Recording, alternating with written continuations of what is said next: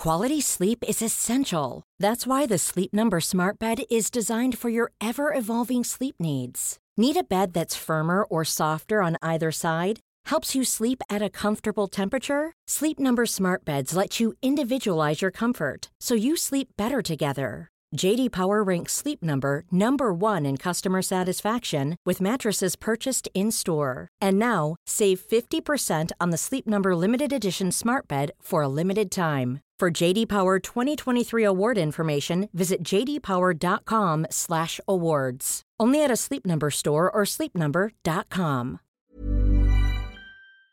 This podcast is proudly sponsored by Ancestry.com.au. You've seen the faded sepia photograph, but how tall was your great-grandfather? How much did he weigh? What colour were his eyes? And did he really have a mermaid tattoo? These are the sort of details that can turn a family tree into a colourful and compelling personal history.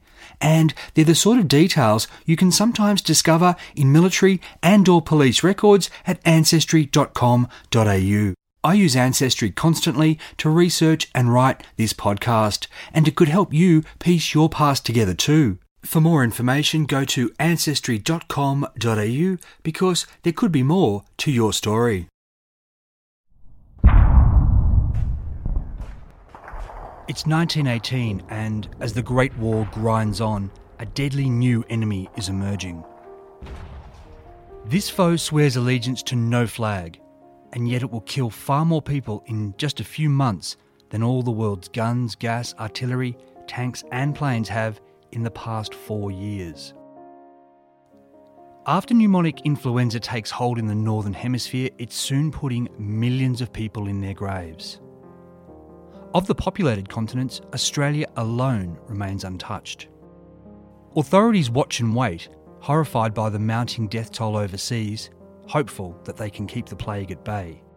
From October 1918, the quarantine station at Sydney's North Head, maritime gateway to the harbour city, is to be the front line in this battle to hold back the deadly invader. Among those joining the fight is 27-year-old nurse Annie Egan. Her fate will spark a furore and foreshadow what lies in wait for thousands of her fellow citizens. I'm Michael Adams, and this is Forgotten Australia. Modern pop culture delights in threatening or even destroying our world with apocalyptic plagues.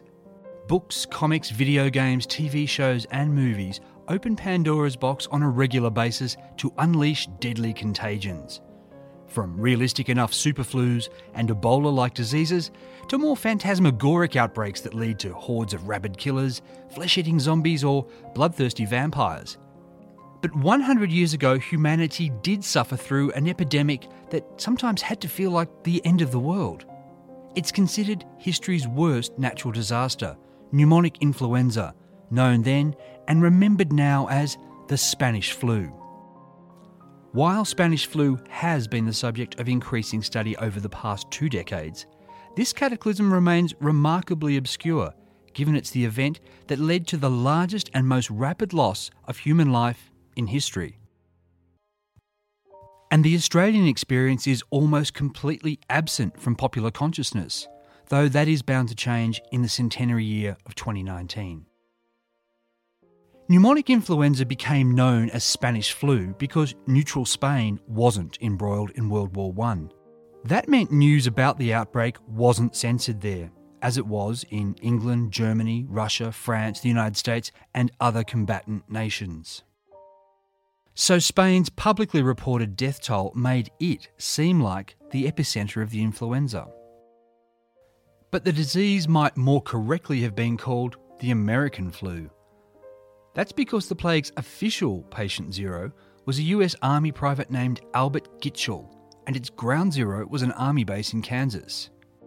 In early March 1918, Albert, a mess hall cook, woke up with a high fever, agonising headache and burning throat. By lunchtime, 100 of the comrades Albert had been serving meals to the night before were also sick. Within weeks, more than 1,000 soldiers had the influenza, and tens of thousands more who might have been exposed to it were shipping off to fight the war in Europe. By mid-1918, the pneumonic influenza was raging across much of the world. Over the next 2 years, it infected some 500 million people. Of those, between 50 and 100 million people would die, which was 3 to 6% of the world's total population. Unlike other flus, this one was most lethal to otherwise healthy adults aged 20 to 40. The epidemic's most severe wave began in the Northern Hemisphere in September 1918. Half the victims would die in the next 3 months. But geographical isolation meant the germ hadn't reached Australian shores. Yet, with the world still at war and unprecedented numbers of soldiers moving across the globe, infection was marching ever closer.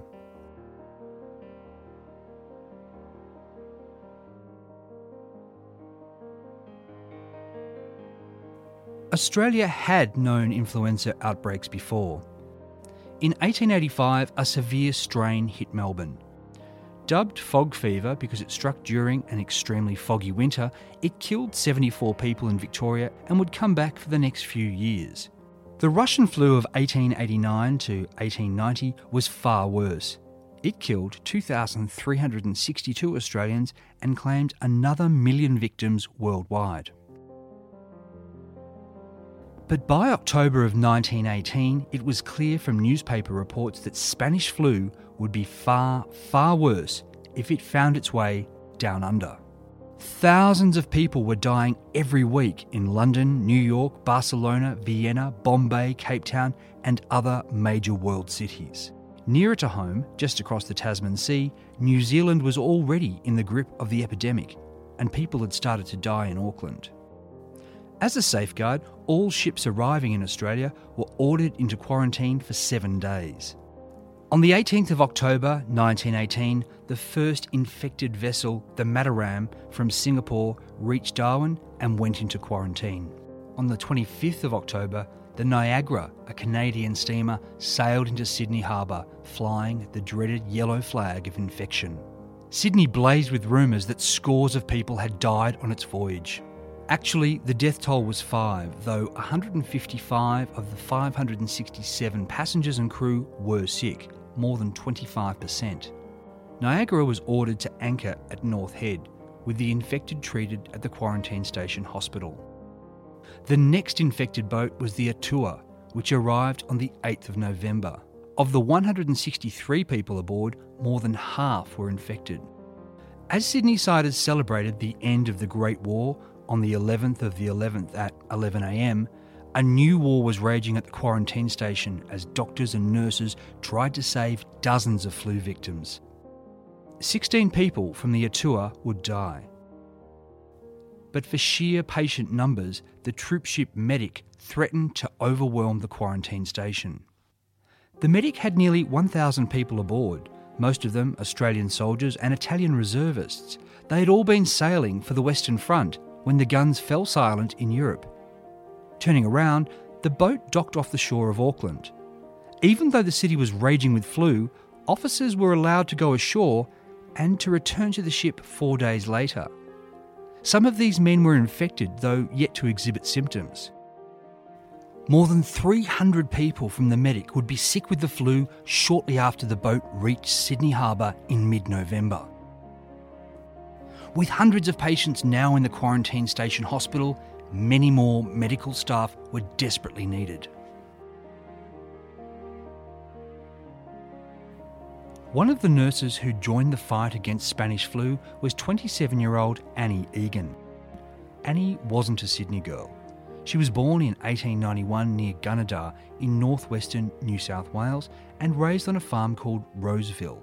The family had been among the area's first wheat growers. The Egans were also devoutly Catholic, with Annie the fifth daughter in a family of 9 children. An amiable, happy girl, she was schooled by the Sisters of Mercy at the local convent.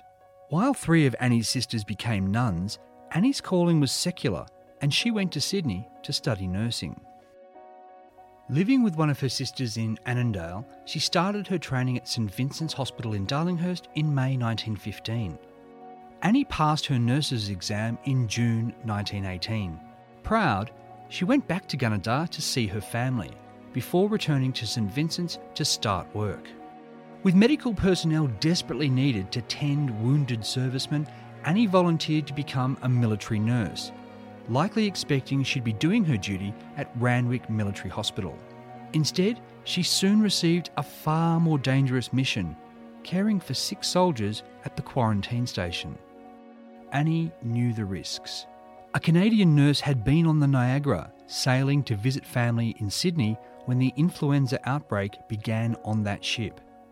She volunteered to look after the sick, became infected herself, and died in a matter of days. Even knowing these dangers, Annie had to be shocked by what she saw when she walked into the quarantine station's hospital wards. As one of her colleagues would later recall about Spanish flu, "I am sure others will bear me out when I say that it is about the most painful illness known to the medical profession. The disease struck with such dizzying quickness that people often collapsed in the street almost as soon as they felt symptoms. Sufferers were racked with headache and back pains. They became light sensitive, developed pharyngitis, and their temperatures soared to 103 or 104 degrees Fahrenheit. The next 3 or 4 days were crucial, particularly for patients who developed bacterial pneumonia. Telltale signs that this had happened were 2 reddish spots, one over each cheekbone, as though they'd been anointed. Faces flushed dark red, the colour of plums, then turned blue and purple on the way to going black. Feet and hands darkened, and these shadows crept along limbs and across torsos and abdomens. People could lose their hearing, sight, and sense of smell. Insomnia meant even the relief of sleep was denied. Victims bled from the nose and mouth. Teeth and hair fell out. The smell sufferers gave off was said to be like musty straw. Death was usually then imminent, days away at most. Lungs filled up with blood and froth as people drowned in their own fluids. Terrifyingly, cases were also recorded where people would be healthy one night and dead the following morning.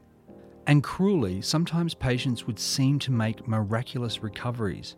They'd rise from their sick beds, appear to be again in perfect health, only to quickly relapse and die. In 1918, antibiotics and antiviral drugs were yet to be discovered, though an experimental vaccine had been developed locally. While such inoculation couldn't protect against the flu, it was thought somewhat effective in helping to protect against secondary bacterial infections. So, with their limited means, medicines and understanding of the flu, Annie Egan and other medical staff at the quarantine station did what they could for sufferers. They gave inoculation jabs and held a thermometer parade each morning in which everyone in wards and on anchored ships was tested for fever. They operated inhalation chambers where patients breathed in fumes from a zinc sulfate solution, which was thought to help sterilise the airways. Similarly, huge autoclaves were used to steam disinfect clothing, luggage and linen. Flu sufferers were given painkillers like aspirin and quinine, bathed and cooled, nourished and made as comfortable as possible as the disease took its course. To protect herself, Annie wore a mask, but proper care of and attention to wearing masks wasn't observed at this time at the quarantine station. By the 26th of November, Annie was infected. As her condition worsened, Annie knew the fate she might face. 6 Australian soldiers from the medic had died since being brought ashore. Realising nothing might save her life, devoutly Catholic Annie's focus became her afterlife. Annie needed the spiritual comfort of having her confession heard and, if it came to that, the last rites administered. "Let me have a priest," she said. A priest from nearby Manly volunteered to see her. He realised the risks and was prepared to submit to any regulation, even if it meant himself remaining in quarantine. But the federal government, which had control over the quarantine station, refused him permission to visit Annie. Letting a priest in, federal authorities argued, risked giving the infection another host and thus prolonging the plague. Over the next 4 days, Annie pleaded, but the government wouldn't budge. On the 3rd of December, she was listed as dangerously ill. Annie was allowed a phone call from the priest at Manly. "I will say Mass for you," he told her. "You will be all right." That afternoon, Annie died.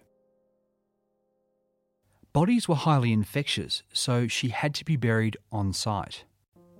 Her funeral service was conducted by a Catholic nurse. Annie received full military honours, with a bugler playing the last post as troops fired a salute. Soldiers and hospital staff placed wreaths made from wildflowers on her grave, which looked out over Sydney Harbour.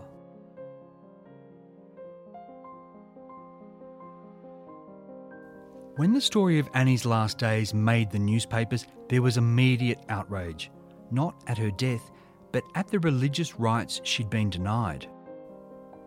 On the day she was buried, the newspaper Catholic Press thundered.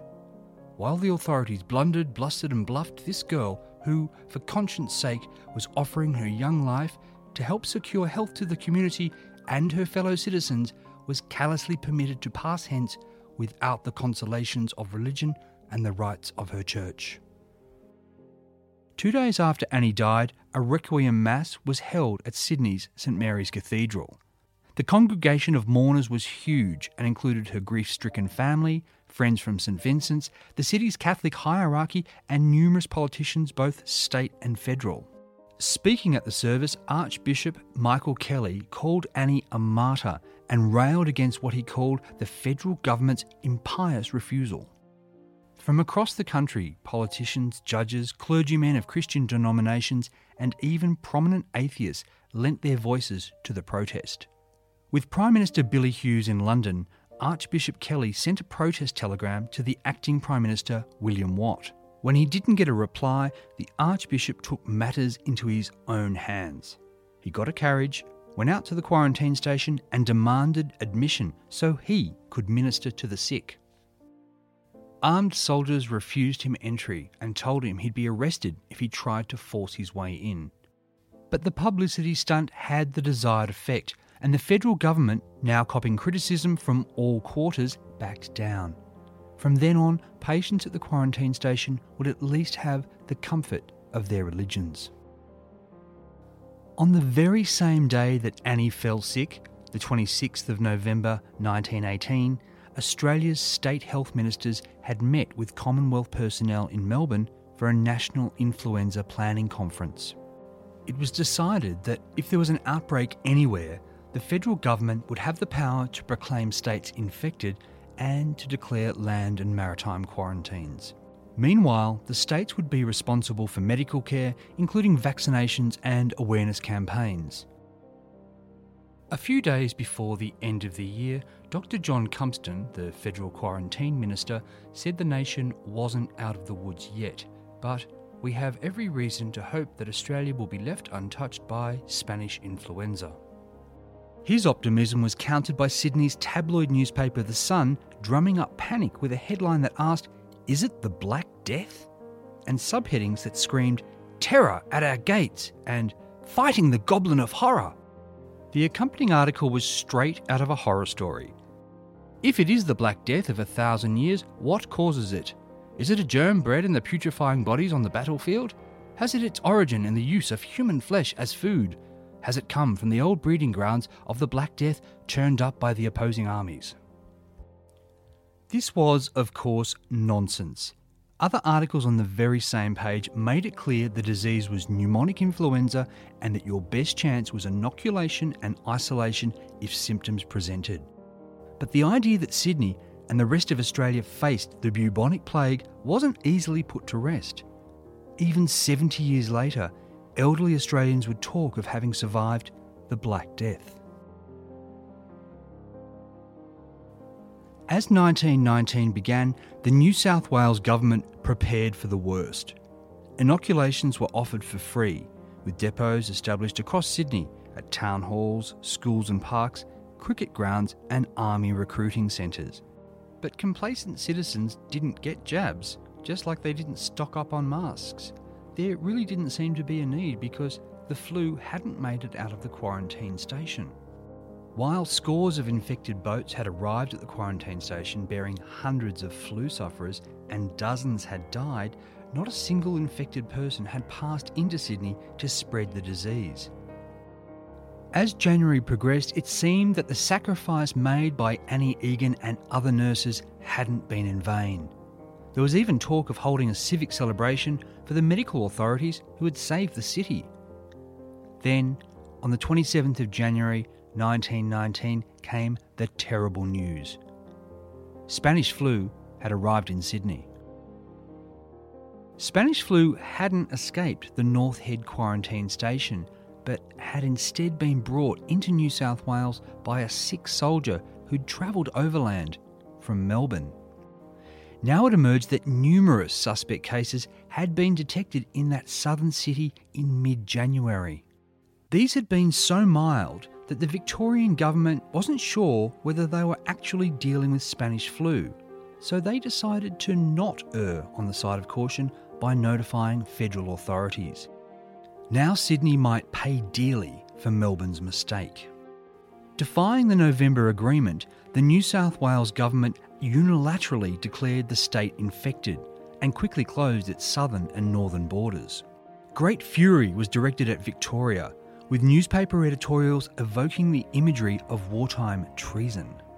The noble battle which the quarantine doctors, nurses and orderlies made in the first line of defence has been in vain, said an editorial in The Sun, because those in charge of the second line blinded themselves to the facts and fraternised with the enemy by welcoming him under a camouflaged name. Setting its anger aside, the newspaper rallied readers to the fight against the flu. Let each citizen regard himself as a soldier defending his country against a merciless enemy. Where Melbourne and Victoria had failed, Sydney and New South Wales would prevail. From the 27th of January 1919, drastic action was taken in New South Wales to prevent the spread of the flu. Theatres, dance halls, racetracks and churches were closed. Summer holidays finished, but schools didn't reopen. Picture theatres were shuttered too, over the objections of cinema owners who had argued transmission of germs would be impossible if patrons watching movies were allowed to be sprayed by disinfectant boys. Hotel owners had better luck, for the time being. Pubs would remain open so long as there was 250 cubic feet of space for each drinker.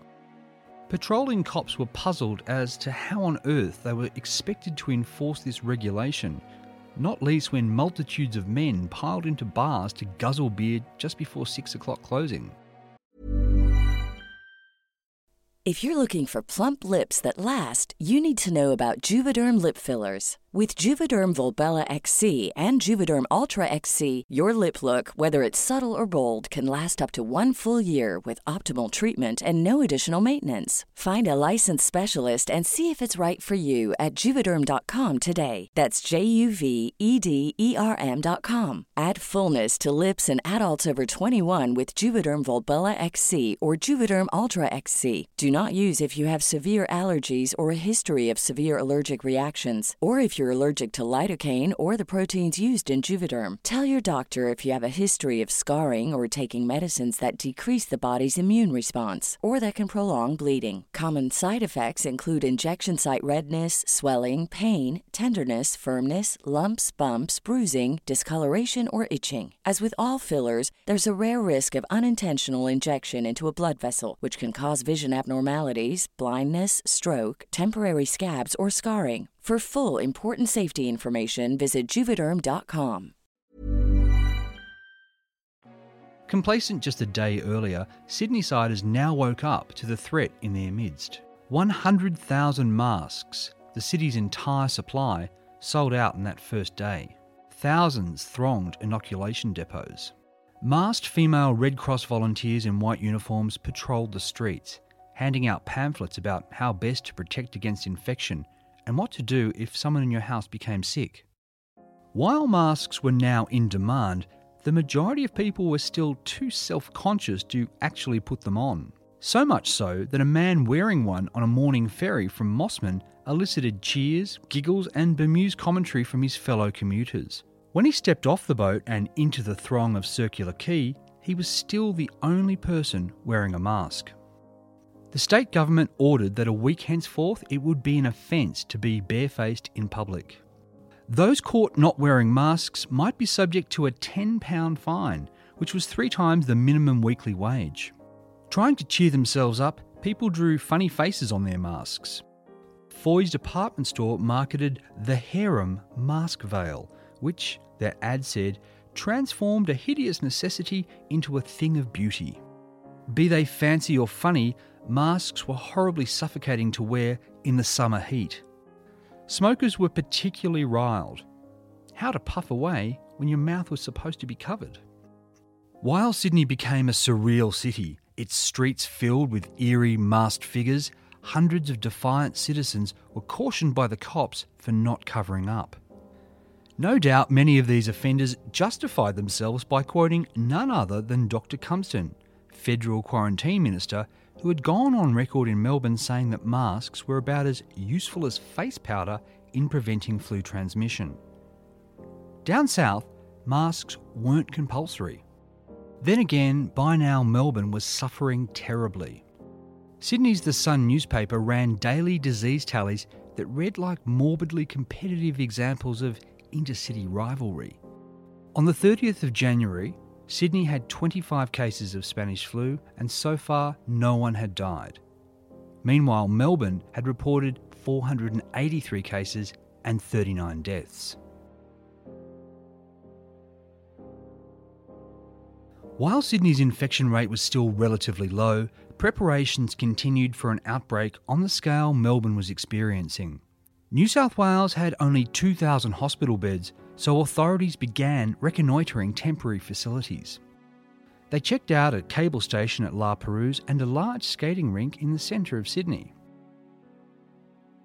Before long, hundreds of temporary hospitals would be set up in schools, churches, clubs, drill halls, courthouses, and even jails. SOS cards were distributed so people could place them in their front windows, advising patrolling volunteers that medical help or food supplies were needed. Fresh out of quarantine, masked soldiers marched off troop ships and into the arms of masked wives and girlfriends, but you'd kiss a returning hero at your own risk. The Sun's women's page advised a new commandment be observed: thou shalt not kiss. Meanwhile, purveyors of quack cures saw a gold mine. Newspapers filled up with patent medicine advertisements that were often designed to look like official health announcements or that claimed endorsement from leading medical authorities. Keeping the bowels open was considered vital to resisting the flu. Popular herbal laxative, Dr. Morse's Indian root pills, sold 1 tonne, that is 5 million pills, in the first month of the outbreak alone. Nicholas Aspro tablets claimed doctors said it got rid of influenza within 24 hours. Pruno, billed as the Great Influenza Cure, was an antiseptic throat pastille endorsed by popular vaudevillian comics Stiffy and Moe. Warren's Wonderwool called itself the Magic Wrap and promised to restore circulation to defeat the germ. Ice Mint promised it would fight the Grim Reaper using Japanese menthol and camphor. Then there was Clement's Tonic for your blood and disinfectant Galimpta with its top hat wearing koala mascot and one particularly memorable tagline: kill it, kill it, kill it, kill the germ before it kills somebody. Bonox fluid beef, basically beef stock, was the quickest way to build up your resisting power. To the delight of many, whiskey was said to be an effective flu fighter. So was supposedly germ-killing clouds of tobacco smoke. Tobacco brand GBD ran a rhyming ad that showed a chap firing up his pipe on the commute. When homeward bound in crowded train with influenza near, just smoke a pipe of GBD and clear the atmosphere. In a bid to keep shoppers shopping, Grace Brothers and other stores opened free zinc sulfate fume inhalatoriums that supposedly made one free from infection for 24 hours. But while Sydneysiders were more alert to the flu threat, when they literally came face to face with the flu, curiosity often overrode concern.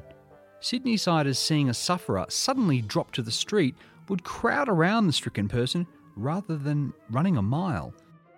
Yet, even with inoculations offering limited protection, people defying mask regulations, quack medicines and treatments offering a false sense of security, and curiosity putting people at risk of infection, somehow the state was winning the war against the flu. Towards the end of February, Victoria's death toll stood at nearly 500, while New South Wales's death toll was just 13. Then, on the last day of summer, Sydney reported no new cases. The battle appeared over and the state government eased regulations so masks were only required on public transport. On the 1st of March, in The Sun, under the headline "The Plague Kept Out," D.A. Walsh, Professor of Pathology at the University of Sydney, explained New South Wales's success and offered a vote of thanks to the Health Department for saving the state. An even bigger headline announced Sydney breathes again. Yet, as soon as the city reopened for business, the flu made a comeback and 64 people were hospitalised in the first week of March. Disturbingly, authorities now estimated that for every serious hospital case, there might be 20 more sufferers out there in the community. But the death rate was still so very low that an editorial writer for The Sun was prompted to ask, is it the real thing? And suggested that what had hit the city was so mild, it might not be Spanish influenza at all. Tempting fate, the journalist wrote, in other words, we are not impressed because so few of us are dying.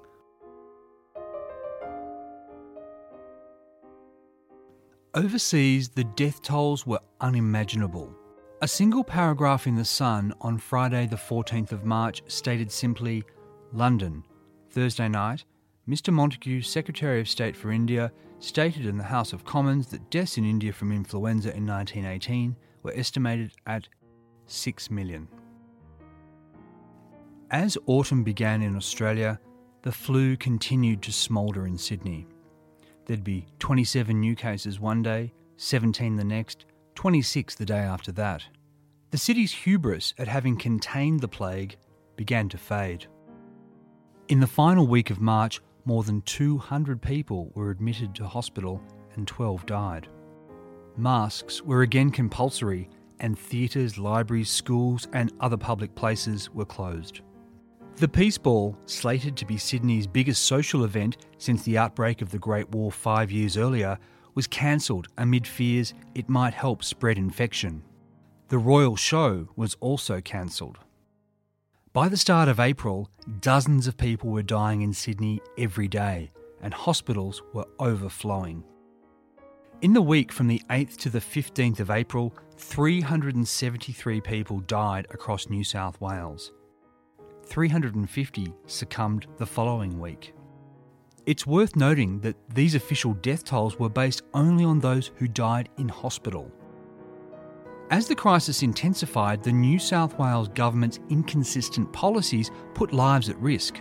Blunder after blunder is how The Sun characterised it.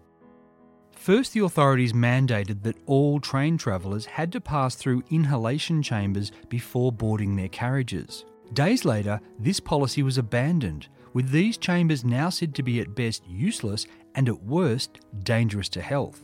The state government put on special Easter excursion trains so people could get out of Sydney and into the fresh air of the mountains, coast and country.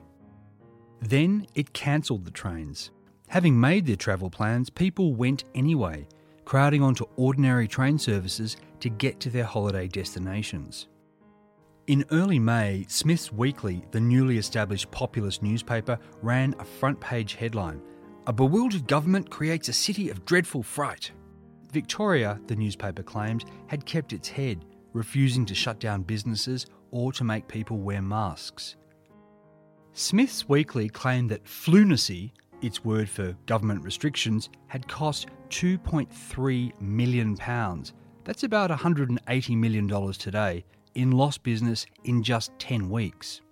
This economic slump threatened businesses, which threatened employment, which threatened families already on the breadline right when they most needed wages for food and medicine. Even worse, said Smith's Weekly, was that the government refused to pay state employees who were sick with the flu, while also promoting an official policy that those who were infected should stay home, take to their beds, and not return to work until they were well. What that meant was thousands of state government employees who caught the flu kept going to work to earn money to support their families, weakening themselves and infecting others in the process. Outside of Sydney, regional cities and towns were also suffering. One of the hardest hit was Lithgow, the small coal mining hub west of the Blue Mountains. With a population of 14,000, the town had 1,500 serious cases, and 141 of those people would die. Wagons piled with coffins made their way to the undertaker. In the gloom of Lithgow Cemetery, priests and ministers presided over funerals all day until dark. Then, in May, Sydney and New South Wales again looked on the road to recovery. The state's weekly death toll dropped from 176 to 123, then to 85 and 68. Incredibly, although people were still dying, restrictions were eased again and the Peace Ball went ahead at Sydney's Town Hall on the 5th of June. 1,800 tickets were sold, snapped up by the city's best, brightest and most beautiful, many in the 20 to 40 age group most susceptible to infection. In the coming weeks, anecdotal reports suggested that the Peace Ball had accelerated the flu. The Newcastle Morning Herald and Miners Advocate said a single Sydney doctor had treated 400 new cases in the 2 weeks after the ball. Brisbane's Daily Standard, meanwhile, reported Sydney's medical practitioners estimated there had been 3,000 people at the ball. Presumably this number included workers, of whom some 2,000 were now infected. While it's impossible to know exactly the role the Peace Ball played in spreading the disease, it did coincide with the worst wave of the flu to hit Sydney and New South Wales.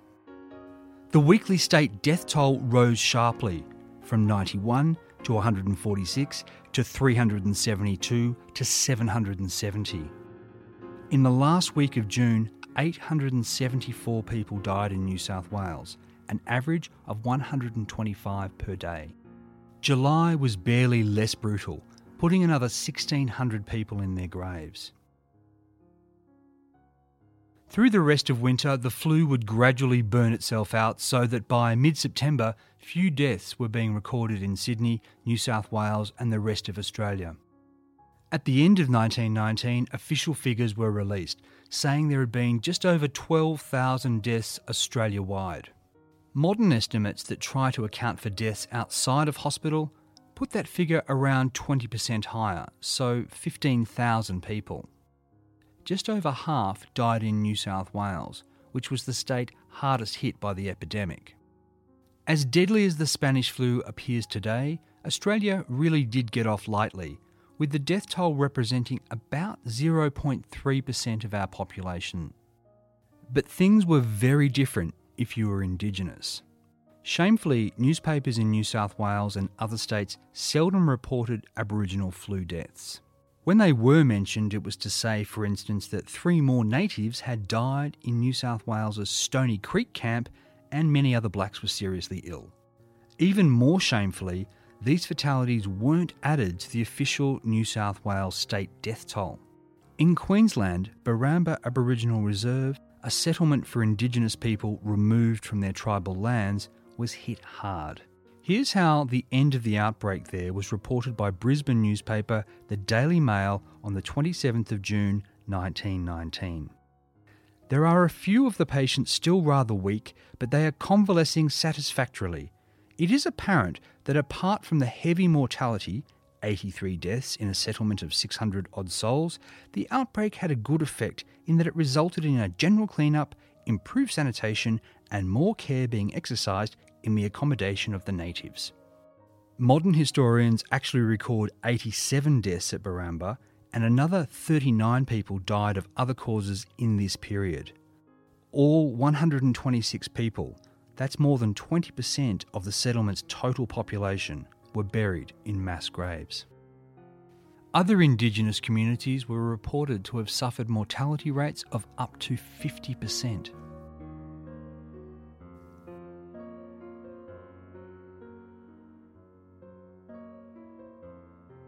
white Australians were far more likely to survive the Spanish flu than people in other countries. 3 months of successful federal quarantine contributed, as did state government policies which, while haphazard, were better than nothing. Other factors also played a part. The strains of flu that reached Australia weren't as deadly as those that ravaged much of the rest of the world. Evidence of this is found in the infection to death rate. Worldwide, it's thought that 500 million people caught the Spanish flu, of whom 50 to 100 million died, which is between 10 and 20%. In Sydney, the hardest hit Australian city, some 290,000 people were infected and perhaps 5,000 died, which is less than 2%. This relatively low death rate could also be explained by inoculation, which, while of questionable efficacy, was widespread. The initial outbreak also started in the warmer months, helping to limit its spread. What's hardest to quantify are the lasting effects of Spanish flu. Even people who survived serious bouts of influenza often did so with weakened bodies that would cut short their lives. Survivors also suffered increased incidents of mental illness.